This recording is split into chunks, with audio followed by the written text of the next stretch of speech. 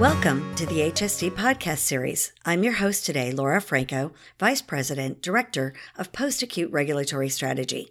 Today I'm joined by Jennifer Lamb, RN, MBA, and mock surveyor at Life Care Services, and we are continuing our discussion on the new F-tag numbering system and the regulations contained in each of the new F-tags. Our goal is to help you understand these F-tags fully, since the surveyors are now using these in the survey process. Today we're going to be talking about F-tag 687, which is foot care.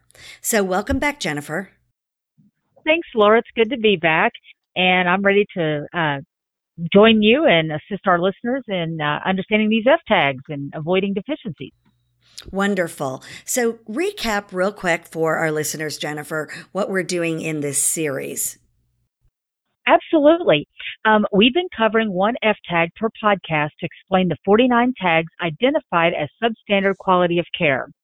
Substandard quality of care is defined by CMS as having more than one deficiency related to participation requirements under resident behavior and facility practices, quality of life, and quality of care that constitute either immediate jeopardy to resident health and safety, a pattern of or widespread actual harm that is not immediate jeopardy, or a widespread potential for more than minimal harm but less than immediate jeopardy with no actual harm.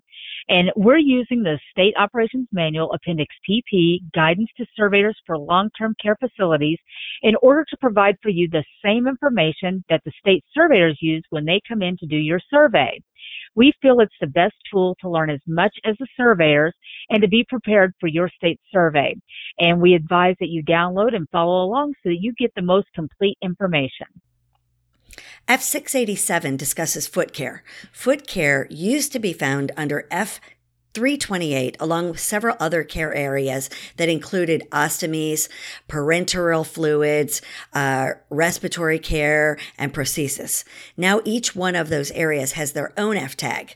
So as we've been doing in the past, let's jump in first to a definition of F687, Jennifer. Certainly, Laura. F687 says, to ensure that residents receive proper treatment and care to maintain mobility and good foot health, the facility must provide foot care and treatment in accordance with professional standards of practice, including to prevent complications from the resident's medical condition, and if necessary, assist the resident in making appointments with a qualified person and arranging for transportation to and from such appointment.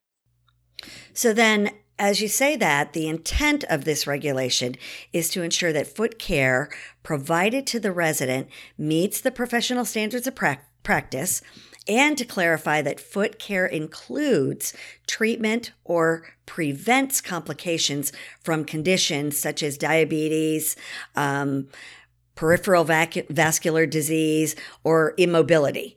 The intent also includes assisting the resident in making necessary appointments with qualified healthcare professionals and podiatrists, and to arrange transportation to and from those appointments.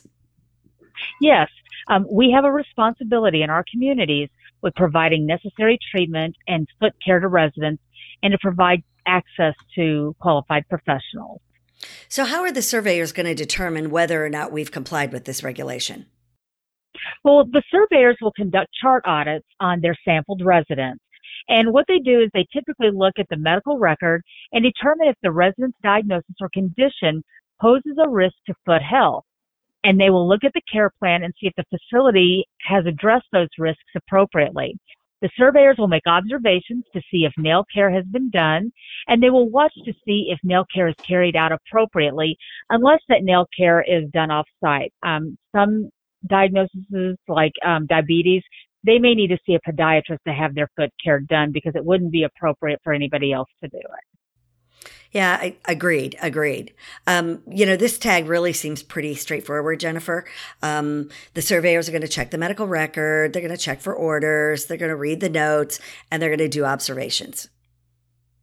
Yes, that really is all there is to it. So to be compliant with F687, the facility simply has to do ongoing checks and follow the orders of the healthcare provider. Perfect. Short and sweet. So I want to thank everyone for joining us today as we continue this series of podcasts outlining the new F-tags and the added regulations. Although today's topic was very short, it's very important, and we hope you found it beneficial and that you will continue to join us in each of the 49 substandard quality of care F-tags. So again, thank you, Jennifer. We look forward to our next discussion.